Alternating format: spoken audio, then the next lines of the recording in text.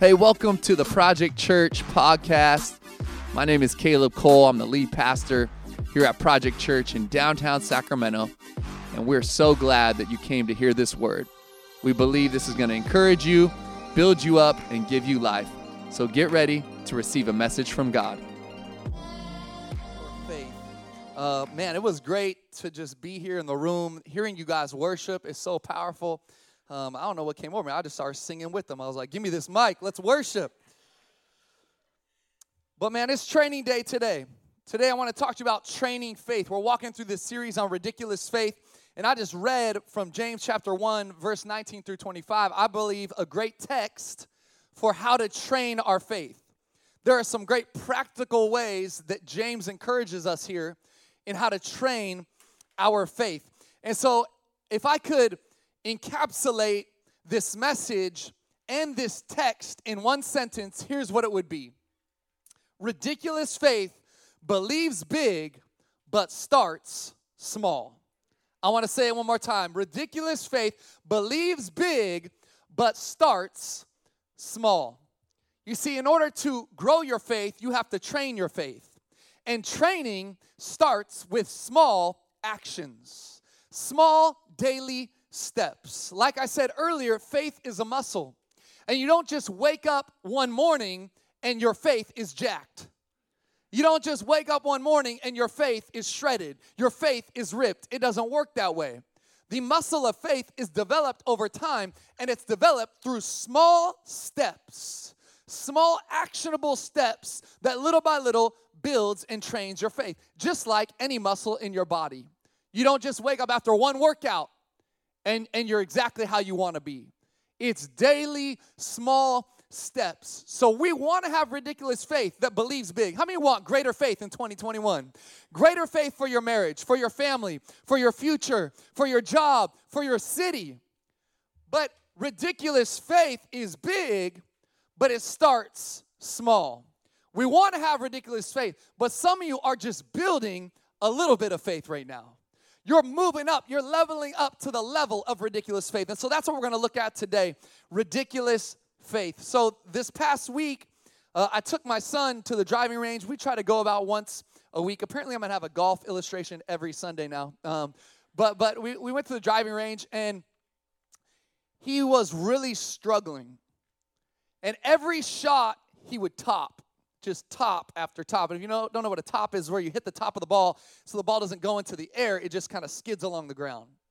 He was topping every iron, his wedges, his driver, and he was getting so frustrated, he turned to me and said, "Dad, I'm terrible at golf." And here's the thing, he's not terrible at golf. He's actually very good at golf for a 9-year-old. And I said, "You know what, buddy? Let's just stop. Let's take a break, and let's walk away." Because here's the thing, you aren't terrible at golf. You're just having a bad day. And how many know, even in our faith, we can have a bad day? You see, we could have a bad day, but that doesn't mean we don't have faith. It doesn't mean we're not still close to Jesus. But as human beings, we're going to have bad days. And here's what happened. A few days later, I said, "Hey, let's go back. Let's go hit balls again." He's like, "Dad, I'm terrible at golf." I said, "No, you're not. Let's go hit balls again." So 3-4 days later, we go back to the range, and he hits the first shot. Perfect. And the next shot, perfect. And he had the best range session of his life, hitting bombs as bombs for a 9-year-old. And I was like, "See, buddy, you had a bad day, but you're not a bad golfer." And I think in this day, in this week, we had a bad day. Some of us had a bad week, and maybe it was bad for our faith. But I want to tell you that if we commit to actionable, small, daily steps, we may have bad days, but that doesn't mean that our faith is not growing. It doesn't mean that we're not still developing the ridiculous faith that God wants us to have. And so sometimes we have a setback, and we think that that now is who we are. We have a moment where we get mad at our wife. And on some of you this morning, you got ready for church and y'all yelling at each other, yelling at your kids, yelling at your wife. And suddenly you start to think, that's who I am. That is what my faith is. But we can have bad days, but that doesn't mean that we have bad faith. God wants to tell us today and show us today that he can train our faith if we commit to small daily steps. So let me talk to you today. I want to give you some steps to train your faith. Today's going to be really practical. Steps to train your faith, looking at James 1, 19 through 25. First is you have to learn to control your mouth, your ears, and your emotions. You see, training your faith starts with training your mouth, training your ears, training your emotions. The text here says, know this. You hear that? Know this, my brothers. Let every person, not some people, not just some weeks, let every person be quick to hear, slow to speak, and slow to anger. I think in today's culture, we actually have defined our lives by the opposite of this. And we say, I'm slow to listen, I'm quick to speak, and I'm all right with getting angry. I want to get angry quick. Why? Because I'm passionate. You see, we have real issues with this today. We think it's the opposite. And I got to be real with you because this week I was quick to speak. And my wife is fasting social media for these 21 days of prayer and fasting. And I was like, Lord, why didn't you tell me to do that? It would have saved me some stress and headache this week. But she was fasting. She didn't even know what was happening, earlier in the week. And I had to tell her. And I was like, babe, you got to hear what I said. I was like, check this out. And I was telling her all my posts. And she's like, what's wrong with you? I was like, what do you mean? I'm bringing truth. I'm a leader. She's like, no, you need to be quiet. You are so quick to speak. You are slow to listen. And I realized, man, why am I not following the very text that I'm preaching this week? I already had this text set. I was already working on the message. And yet I got pulled into what this culture does to us. Obviously, we saw this week what happens when we don't control our emotions, when we don't control our anger. This text goes on, and it says in verse 20, for the anger of man does not produce the righteousness of God. And I was thinking about this because, look, anger is natural as human beings. We will get angry, but the Bible says, be angry and yet do not sin. And so what I started to realize and recognize and looking around at our culture, and some of you on social media and myself on social media, I realized that this anger I felt was the anger of man. You see, we can be angry and not sin, but only if the anger is rooted in the righteousness of God. It's a righteous indignation. But what happens is some of us, and even this week, we thought we had righteous indignation, but what we really had was the anger of man. And we saw what the anger of man produced by actions. And so I want to challenge you that you would stop, you would step back, you would be slow to speak, quick to listen, and say, God, is my anger from you, or is this the anger of man? Because the anger of man will not produce the righteousness of God. The anger of man will actually lead me to do things I wouldn't normally do, to say things I wouldn't normally say, to act in ways I wouldn't normally act. And that's why we must learn to control our mouths, control our ears, control our emotions. I mean, let's be real. James goes on and it talks to us about how fiery and evil the tongue is. You see, the tongue is the hardest thing to tame in your body and on your body. It's a fiery evil. And we can very quickly allow our tongue to dictate and lead our lives. And I've been caught in that. In fact, I believe I was even caught in that this week. And so I had to step back, and my wife said, delete your posts. And I said, but Chrissy, I'm leading. And she said, no, you're not thinking. You're speaking. And so I had to click delete real quick, delete a few things, and then do a little damage control with some people. You know what's crazy, though, is I had some people reach out to me. They messaged me, direct messaged me, and we began to talk. It was interesting that once I began to talk to these people that I knew, the emotions subsided. And then I saw the person. And what I thought was a divide actually became a moment of unity. What I thought was a person that just didn't see it right and didn't see it the way I saw it became a moment of me seeing their humanity and who they were. And so I want to challenge us that we would train our faith by controlling our mouths, our ears, and our emotions, that we would be slow to anger, slow to speak, and quick to listen. The next step to train your faith is you got to remove the trash. Everybody say, it's trash. You see, verse 21 tells us, it goes on, it says, put away all filthiness and rampant wickedness. Did you see that? Put away all filthiness and rampant wickedness. I want to ask you, what do you need to remove from your life today? I told you this was going to be practical. What do you need to remove from your life this week? What wickedness? What filth? Yesterday, my wife had the bright idea to do a purge and cleaning day in our house. And I wasn't excited about it. But I said, all right, babe, let's do it. Let's get the kids. And so all morning, we had our kids working. And we were working. And we were purging. And we were trashing. We were throwing things away. And it was crazy that I had become comfortable with the trash. I become comfortable with the mess because I thought it's not that bad in here. But then once we started going room by room, place by place, and we purged and trashed, all of a sudden I looked around and it was like a weight had been lifted. The place seemed so much more open and free and clear, and I felt better. And I was like, oh my goodness, I think that some of us have trash and filth in our lives, but we become comfortable with it. So much so that we don't even recognize it. And so what I wanted to ask you to do this week, right now, is to say, man, let me take an assessment of my life. What trash, what wickedness am I allowing to stay in my life? I become comfortable with, that I need to expel, that I need to get rid of, that I need to throw away. Even my kids, we made them go through, and we're like, if you haven't played with it in a year, it's going in the trash. They're like, Dad, that's my toy. I'm like, you haven't played with this in a minute. Trash. We went through. And guess what? Once we trashed a ton of stuff, they walked in the room like, wow, our room feels so nice. It feels so clean. We become comfortable. The Message version puts it this way.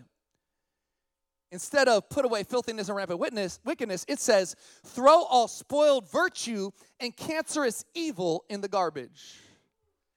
Poisonous, spoiled virtue, cancerous, evil, throw it in the garbage. We have to assess ourselves today. We have to assess ourselves this week. And I think today, like I said, this is training day. I want to have ridiculous faith, but that may mean that I have to get down in the weeds and pull out some junk that shouldn't be there. I got to go through my rooms of my life, and I got to clean out some of the trash that is actually pulling me away, not just from God, but from greater faith. Not just from greater faith, but from a greater life. And God wants you to have more. He wants you to live at a greater capacity, in greater freedom. And that may mean ripping some stuff and trashing some stuff today. We have to remove the trash. Third, if we're going to train our faith, we have to receive the word. Everybody say receive it. We got to receive the word. Verse 21 tells us, it says, put away all this stuff and receive with meekness the implanted word, which is able to save your souls.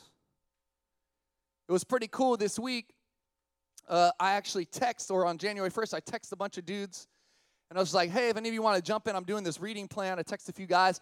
And I was like, you can share it with whoever you want. And then people started sharing it. And before you knew it, we had like 30-some guys in a reading plan together on the YouVersion Bible app, reading the Bible through in a year.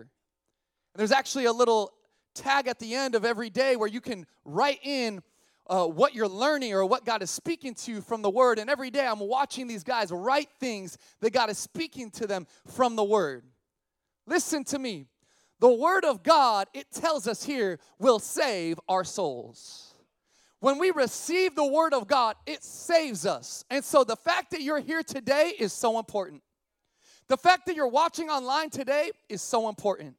Because what you're doing is you're positioning yourself to receive the word. And sometimes people ask me, like, why does it feel like Sundays are so centered around, like, the word that's being brought, the sermon that's being brought? Like, you guys really focus on the series. Why? Because the word is what saves your soul. Not what I'm saying, but what the word of God is saying. And so we're going to center these Sundays on the word, because the word is what sets us up for the life that God wants us to have. It's what's going to help us to assess and purge and train in the way he wants us to train. Why? Because it builds our faith. And God wants you to have ridiculous faith. He wants you to have greater faith. But it doesn't happen overnight. It takes work. It takes training. You have to receive the word. Listen to me. You can't receive it if you never read it. You can't receive it if you never hear it. You can't receive truth if you don't surround yourself with truth. And so today, you've done something, and I'm so encouraged, but what they're saying right now is that more and more people are leaving the church. More and more people aren't attending in person. More and more people aren't even watching online anymore. And what we're doing is we've stopped engaging with the word. And if we don't receive the word, we're not going to walk in truth. If we don't receive the word, our faith is going to little by little diminish. And before we know it, we aren't even hoping for ridiculous faith. We're just hoping to have a sliver of faith. And I'm watching that play out with people in our very church who have disengaged. With people that I know who have disengaged, not from what they thought they were supposed to do, but from the word of God, which they don't realize is what saves them. So today, a reminder for us in training is that we would commit ourselves to the word. You see, we can't just receive the word. We have to next practice the word. You see, it's one thing to receive it and say, that's a good word, Pastor, like y'all are doing today. Oh, amen, Pastor. That's a good word, Pastor. I received that, Pastor. It's one thing to receive it. It's another thing to do it. It's another thing to put it into practice. Training your faith is about doing, not just hearing. Verse 22 tells us, but be doers, or we say doers, of the word and not hearers only, deceiving yourselves. And then he goes on. And he gives this amazing illustration where he tells us, if anyone is a hearer of the word and not a doer, he is like a man who looks intently at his natural face in a mirror. For he looks at himself and goes away and at once forgets what he was like. I almost titled this message, The Man in the Mirror, because I'm starting with the man in the mirror. But this illustration is so amazing because I want you to think about your face. Everybody close your eyes right now. Close your eyes. I want you to picture your face. I don't know if I've ever done this. You've probably never done this in your life. I want you to picture your face, your beautiful face, your handsome face. I want you to picture all the perfections and all the flaws. I want you to picture yourself right now. All right, open your eyes. Now, what's amazing in this illustration is he actually says, if you're a person who hears the word but doesn't do the word, you're someone who takes a look in the mirror. So everybody, look, you see yourselves? Can you see yourselves? Let me get this side. You guys look good over there. Let me get online. Can you see yourself online? You're that camera in the middle of the room. It says that if you hear the word, but you don't do it, oh, blinding, isn't it? If you hear it, but you don't do it, you're like a person who walks away from the mirror and you forget what you look like. You don't even remember your face, which seems impossible. I'm guessing when you all closed your eyes, you were able to picture yourself, to picture your face.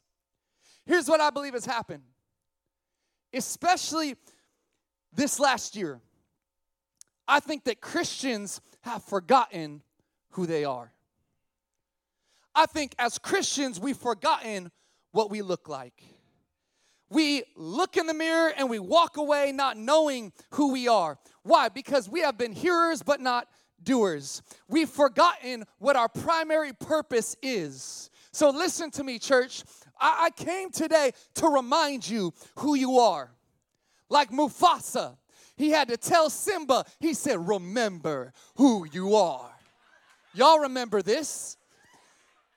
Nala shows up, and Nala's like, Simba, you got to come back. You're the king. And he's like, nah, Hakuna Matata. It means no worries for the rest of my days.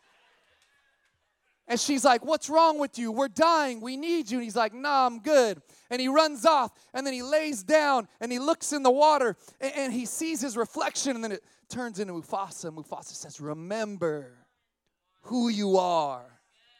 And I think the church this last year has forgotten who we are. We've got obsessed with the things of this world. We think more about masks, about vaccines. We talk more about politics and politicians and who we should vote for or who we shouldn't vote for. We've got caught up in all the things that 2020 threw at us. And I want to remind us that you have one primary purpose, and that's to point this world to Jesus Christ.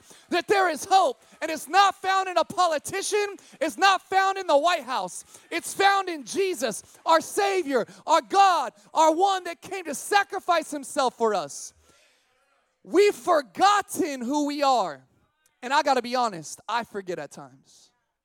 It's why I'll get on social media and I'll go on a COVID rant because I just want everyone back in church. It's why I'll get on social media. I'll get caught up in the political conversations. I'm not saying you can't engage in that. I'm not saying you can't have an opinion. I'm not saying you can't care about those things. We should care about all those things, who we vote for and who's the president. These are all important things. But they are secondary to our identity as people who bring the hope and the love of Jesus Christ to this world. And we've forgotten who we are. And we got to remember today. We can't keep looking in the mirror and then turning and forgetting. And I'm not just talking to you, I'm talking to me. Because I forget some days. And I forget some weeks. And I forget some moments. And I just wanted to remind you and remind me today that I would remember who I am. If only I had that James Earl Jones voice. Remember who you are. We practice the word. It's not simply enough that we hear, we must do. We must take action. And lastly, today, if we're going to train our faith so that we can have ridiculous faith, we have to persevere with the word. Training your faith takes perseverance. I don't know if you've ever tried to build something in your life, but how many know it takes perseverance? Anything worth building, anything worth achieving does not come overnight. And it never comes easy. Some of you things come a little more easy than others. Some of you have some things come easier to you than others. But I got to tell you, the things that matter will always take perseverance. The things that matter will always take work. And that's what it says here in verse 25. It says, but the one who looks into the perfect law, the law of liberty. You see, the word of God is a word of freedom, liberty, not oppression. You see, the world is in bondage to the flesh. And you, at one time, were in bondage to the flesh, meaning you could only do what the body wants you to do. You could only do what the flesh wants you to do. This is what the word tells us. But the law of the Lord, the word of God, actually gives us freedom where we no longer are bound by what our flesh wants, but we can actually deny our flesh because we have freedom to do what God is calling us to do. But it doesn't happen overnight, and it doesn't always come easy. It takes perseverance. It goes on and says, and perseveres, verse 25, the law of liberty, and perseveres, being no hearer who forgets, but a doer who acts. You see, we have to learn to persevere. Following Christ, I believe, is as much about perseverance as it is righteousness. Lauren gave us a great word as he closed out worship when he said righteousness is just about believing.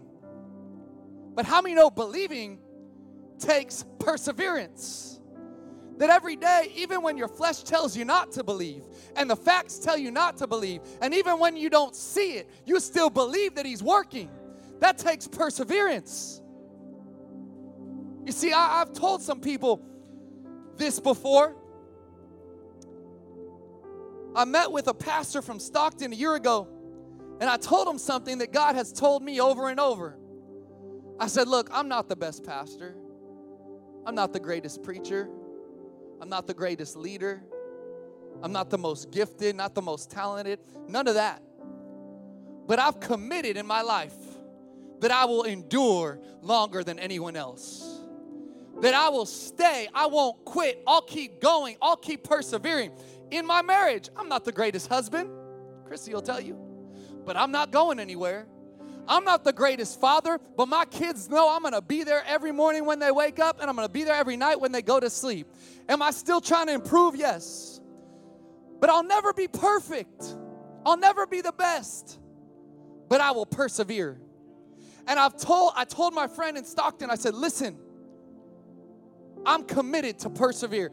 I believe that because I won't quit, I'll be here so long that I'll have more influence than most people that were here years back. Not because I was better, but because I didn't give up. Because I persevered, not in my strength, but in the strength of the Word and my God that lives inside of me. And he called me this week and he told me, he said, Caleb, I wanted you to know, you told me that a year ago. And I wanted to quit so many times during this pandemic because our church was struggling and we're trying to do things online. I was getting so much, flack and people coming at me that I wasn't doing things the right way. But I just kept hearing in the back of my mind, persevere. Just be the last one standing. Just keep going. Just don't quit. And he's like, I want to thank you for telling me that. You see, today, if you're going to train your faith, you have to persevere more than anyone else. You all can think of people right now who've walked away from God. They've turned their back on God. Why? Because things didn't go their way. Because they went through a trial or a struggle. And how many of you know the Bible tells us that you will experience things. You'll experience struggle. You'll experience trials, tribulations. But it's the one that endures to the end that will be blessed. We persevere not in our strength, but in God's, with the Word of God implanted within us. It says this, at the very end of this text, it says, being no hearer who forgets, but a doer who acts, he will be blessed in his doing. I want to end with that. Because I think today every one of us would say, Caleb, I want to have a blessed life. And here's what the text actually tells us. It says, training your faith equals stronger faith.